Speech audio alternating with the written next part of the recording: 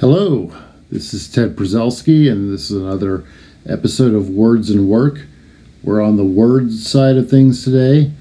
We've got Eric Asfog, who lives down in Patagonia, teaches at the U of A, and had a book out last year called When the Earth Had Two Moons, deals with planetary science and our history of both the solar system and of our understanding of the solar system. A little bit of a treat for me because Eric was my teacher in high school for several classes. And so this is a little bit special for me to have done this episode. So let's get started. So today we've got Eric Asfog, whose book is When the Earth Had Two Moons, and this came out in 2019 or 2020. I'm trying to, just 2020 is difficult to remember. Yeah, the publication was 2019, but I think the first things hit the stands in 2020. Okay.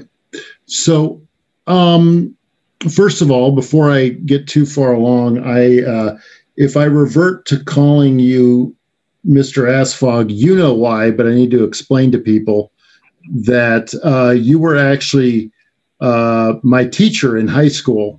It taught, I think it was English, physics, and Model UN. was all the stuff I took. It was a small school, so you got to have a lot of different roles. And actually, that's something you talk about in your book a little bit about your experiences as a high school teacher and what it did for you as a scientist. Could you talk a little bit about that? Oh, of course. I mean, I taught high school because I didn't know what I wanted to do, because like many of us, I had so many different interests in college, graduated from college, sort of nothing had really congealed. I wanted to be a physicist or I think for a while I wanted to be a journalist. I would have been a horrible journalist because I'm pretty shy. And then I ended up teaching high school. And then thanks to, I think it was John Menke, who had me teach earth sciences. And that was my first introduction to planetary science in a formal way.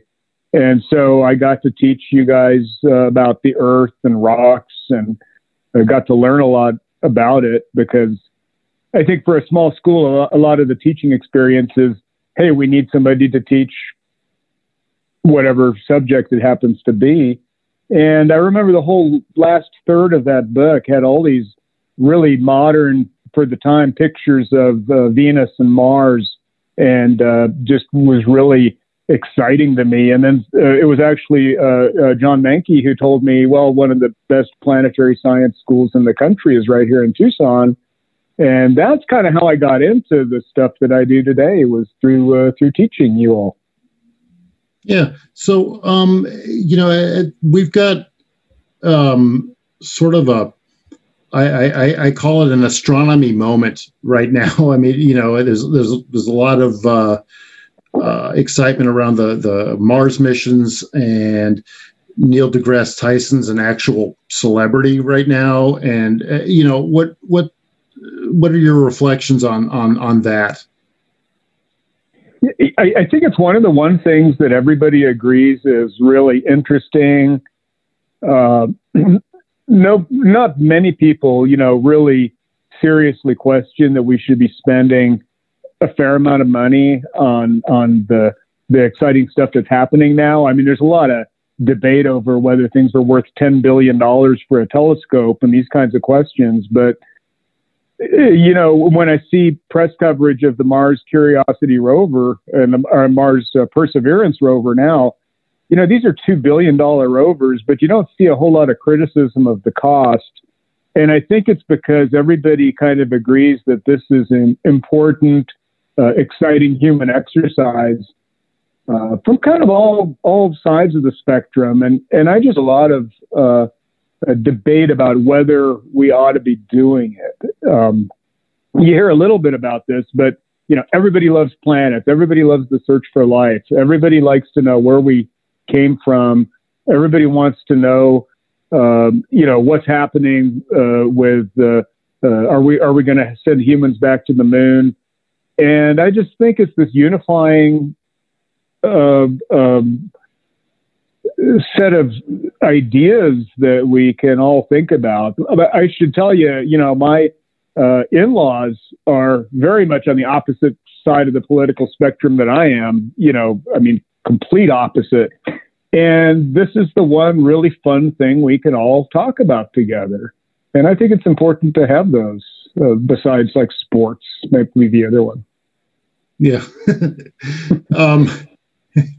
Yeah. So how about them cats? No, but yeah. So could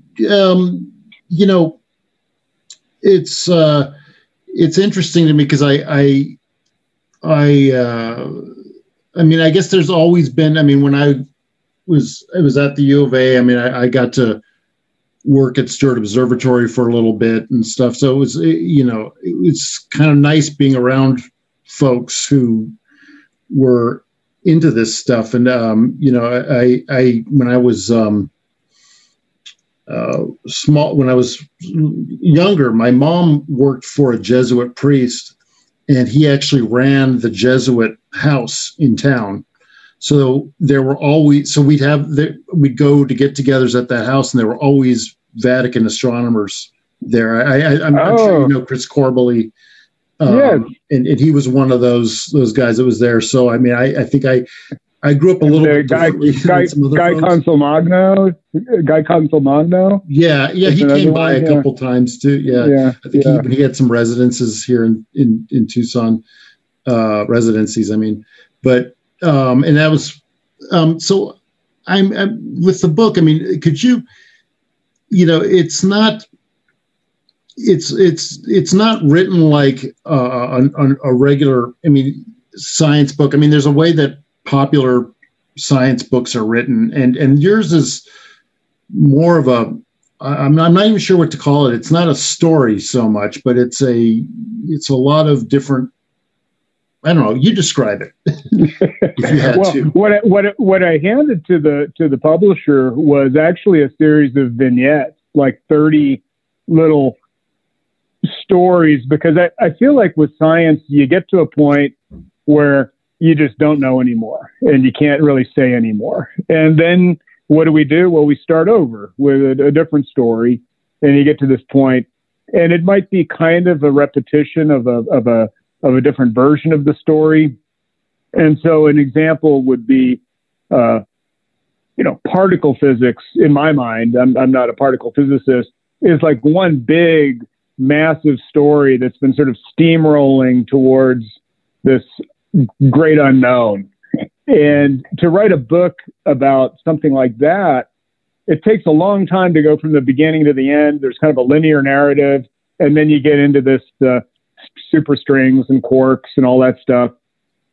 Planetary science has a lot of things that just end in a mystery, like the origin of the moon. And you can start with the basics about the moon and approach it in one direction. And then you get to the point where, that doesn't make any sense. And it doesn't make for a very linear narrative, because it's not a very long narrative. It's not very, there are too many unknowns, like why it doesn't make sense. And so you can sort of approach it, and then kind of like teaching a kid something, you get to the point where, or trying to train your kid to brush their teeth every night or something. You get to the point where it's like, okay, that was good enough. Let's start again the next day and try, a little more. And so there's the origin of the moon, the origin of the Saturnian system, why planets are so diverse, how many exoplanets are out there. Is our solar system very unique compared to the other systems? And all of those are sort of like vignettes. And the editor, he liked what I gave them, but he wanted it to be kind of more of a standard narrative in a way. So what you ended up with was sort of not a square pegs in the round hole, but kind of this. I think in the end it was still successful in my view of of bringing you on little rides and then starting on the next ride. And what I was hoping to get across in the book was this notion that science is never finished. And sometimes when things get complicated, you just stop and then go back to the basics again and start again. Books that are very linearly descriptive of what we know and how we know them, I think they miss a lot of the wonderment that I was trying to convey in the book, which was that you can get on board at any point in this ride. And what I think is really beautiful about geology, planetary geology especially, and astronomy and a lot of these sciences is that, anyone pretty much at any age can contribute, to these fields, both intellectually, but also just in the fundamental gathering of the data.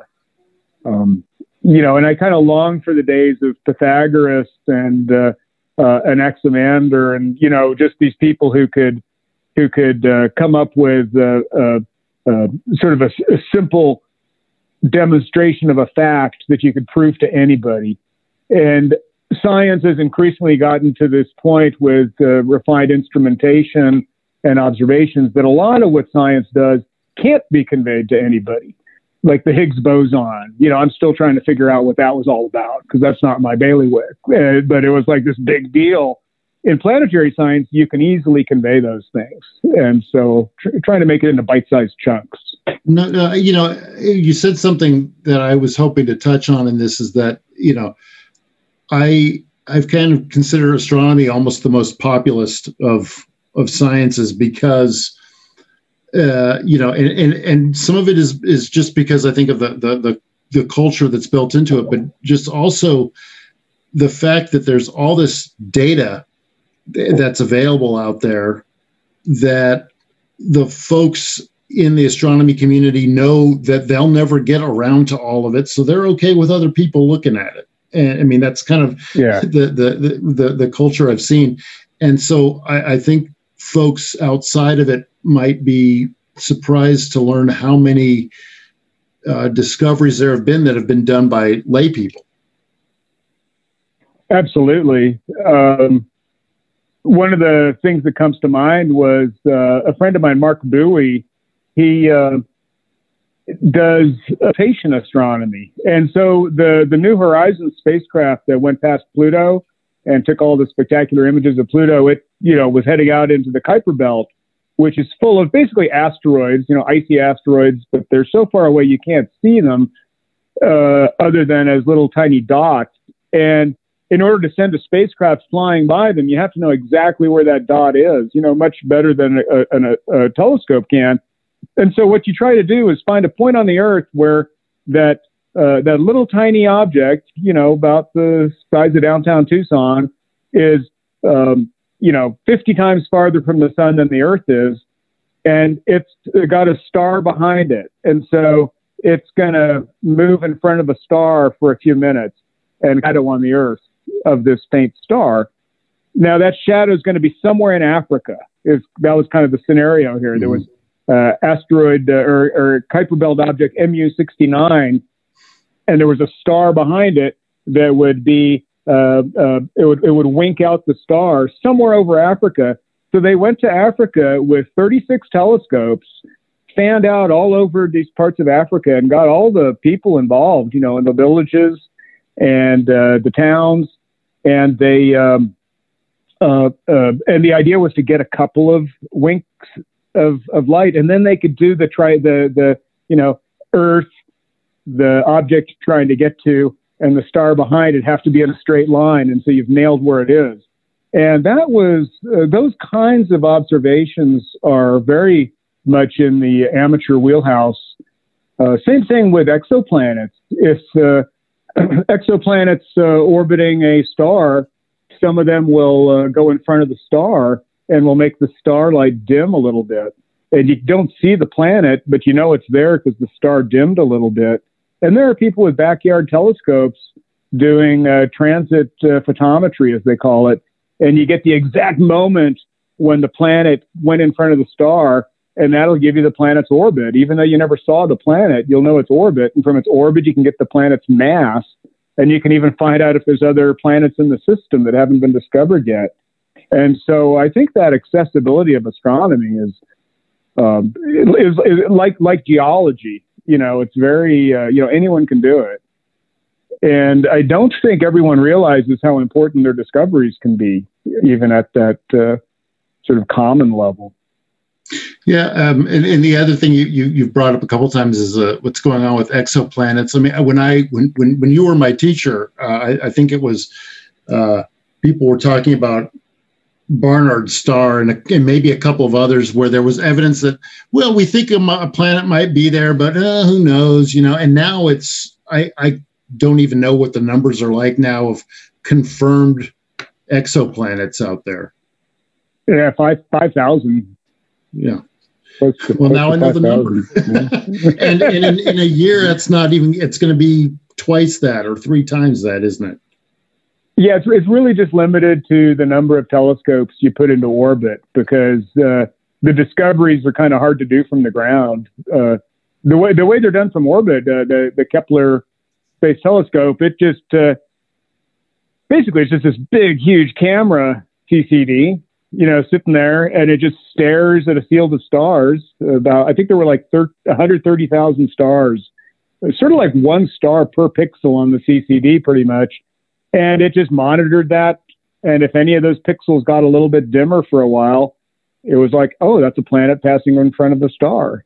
And then those would be followed up by astronomers on the ground, including amateur astronomers, to find out if those are real detections. And that's where the 5,000 number comes from, is those are confirmed. And what we're finding, you know, prior to that, like when we were both at St. Gregory, it was kind of a career risk to, like when I first got into grad school after I was done teaching there, it was, you know, and people were sort of secretively researching this stuff because everybody wanted to be kind of the first. Nobody was telling people a lot what they were doing, but it was sort of a career risk to say, you know, I'm sure there's planets around other stars. Now it seems absurd to think that people could have once thought that, but at the time, and that was just in the late 80s, it was a bit of a career risk, similar to there being water on Mars.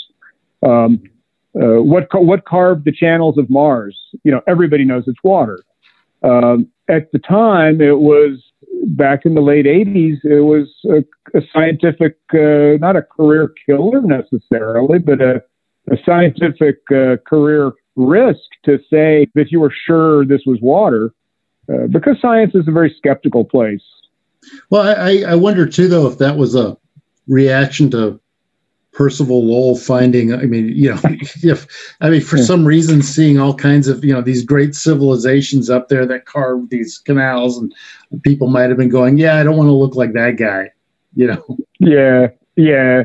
Well, there was that, and there was the Viking experiments in the 70s, which were going to find life on Mars, and the search for life stuff was kind of a bust, and they found it to be bone dry.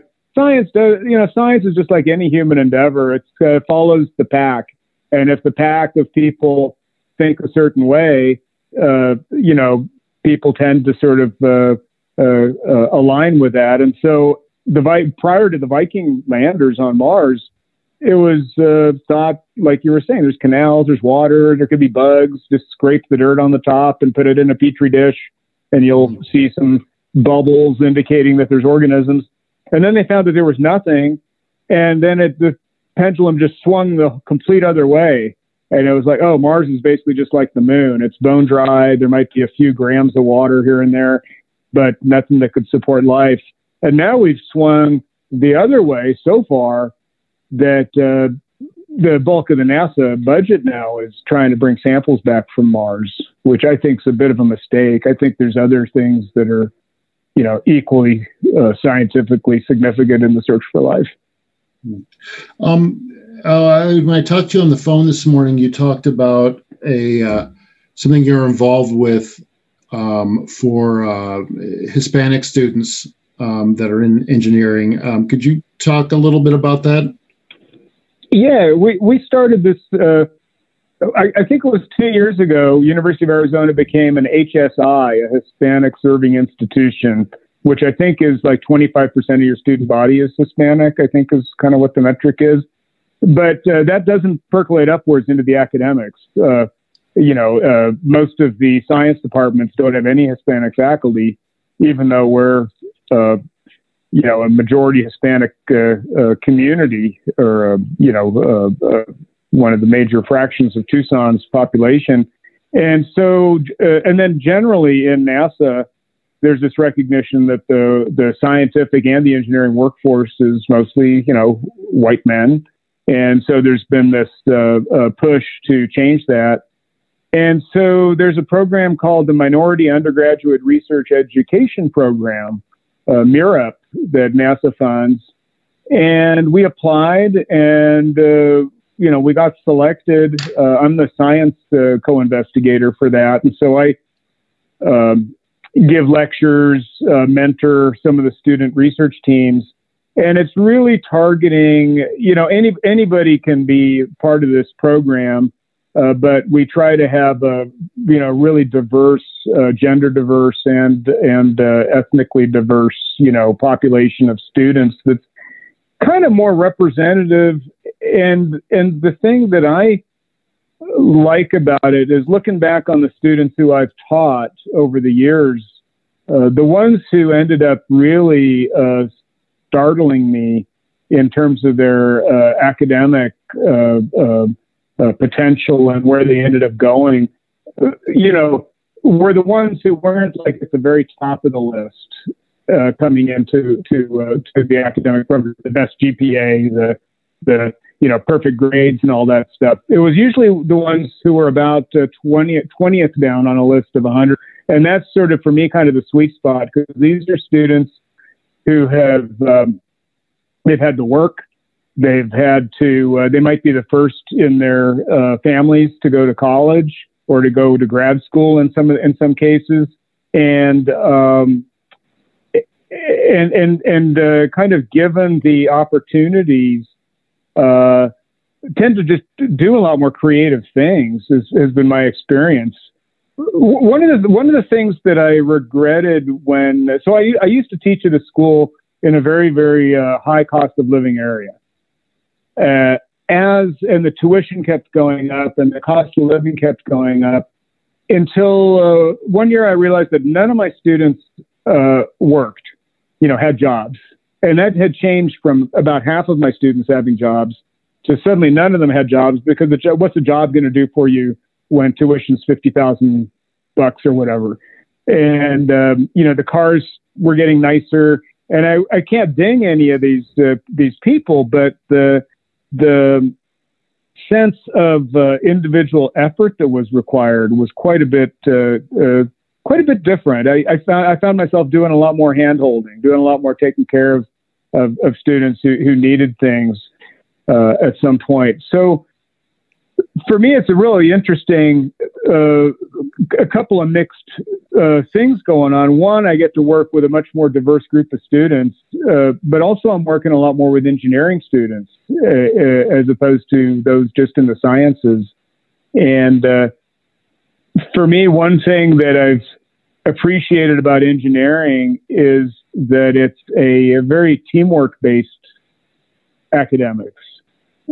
Students in engineering programs tend to work in teams starting from their freshman year on major projects that you get graded on. And in the sciences, you tend to sort of do the homework yourself. You take a test by yourself.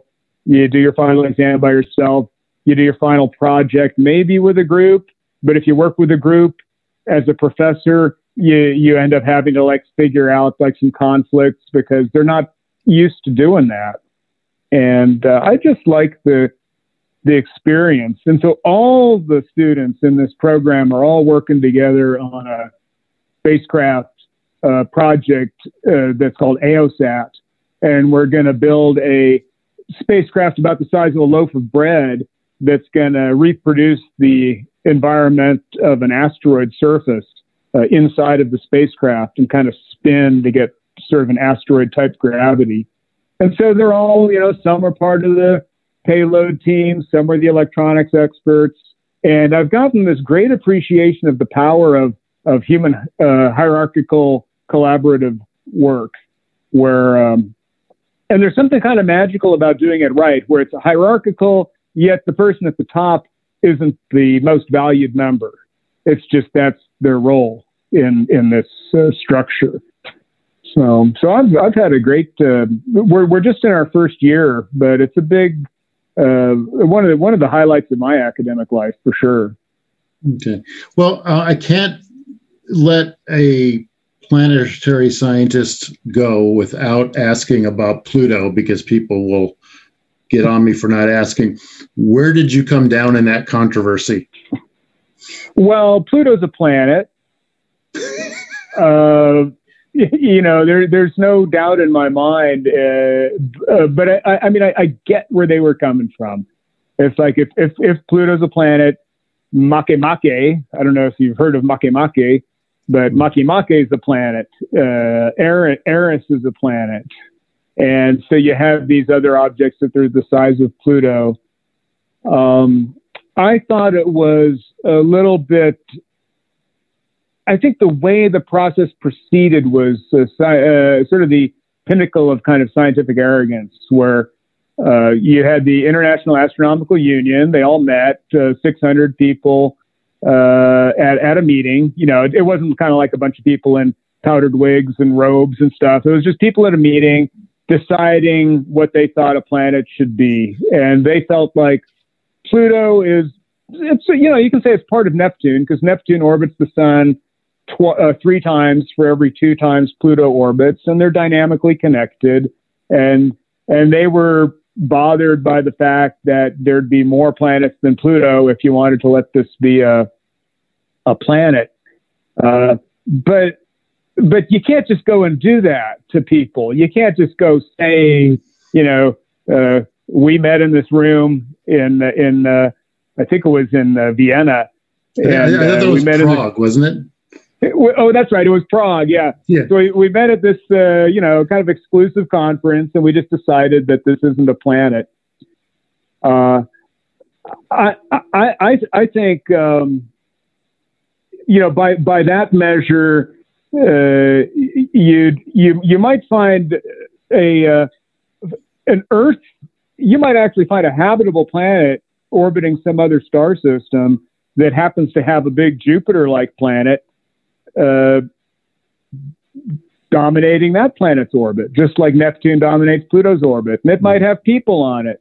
And you'd say, well, sorry, you're not a planet. I don't think that's going to work. Okay. Well, thank you very much. All right. Thank you, Eric. And Eric will actually be doing a reading for the National Writers Union Tucson chapter in May. So check the Facebook page for details. Words and Work is a presentation of the National Writers Union Tucson chapter and Downtown Radio. Thank you all very much, and hear from you soon.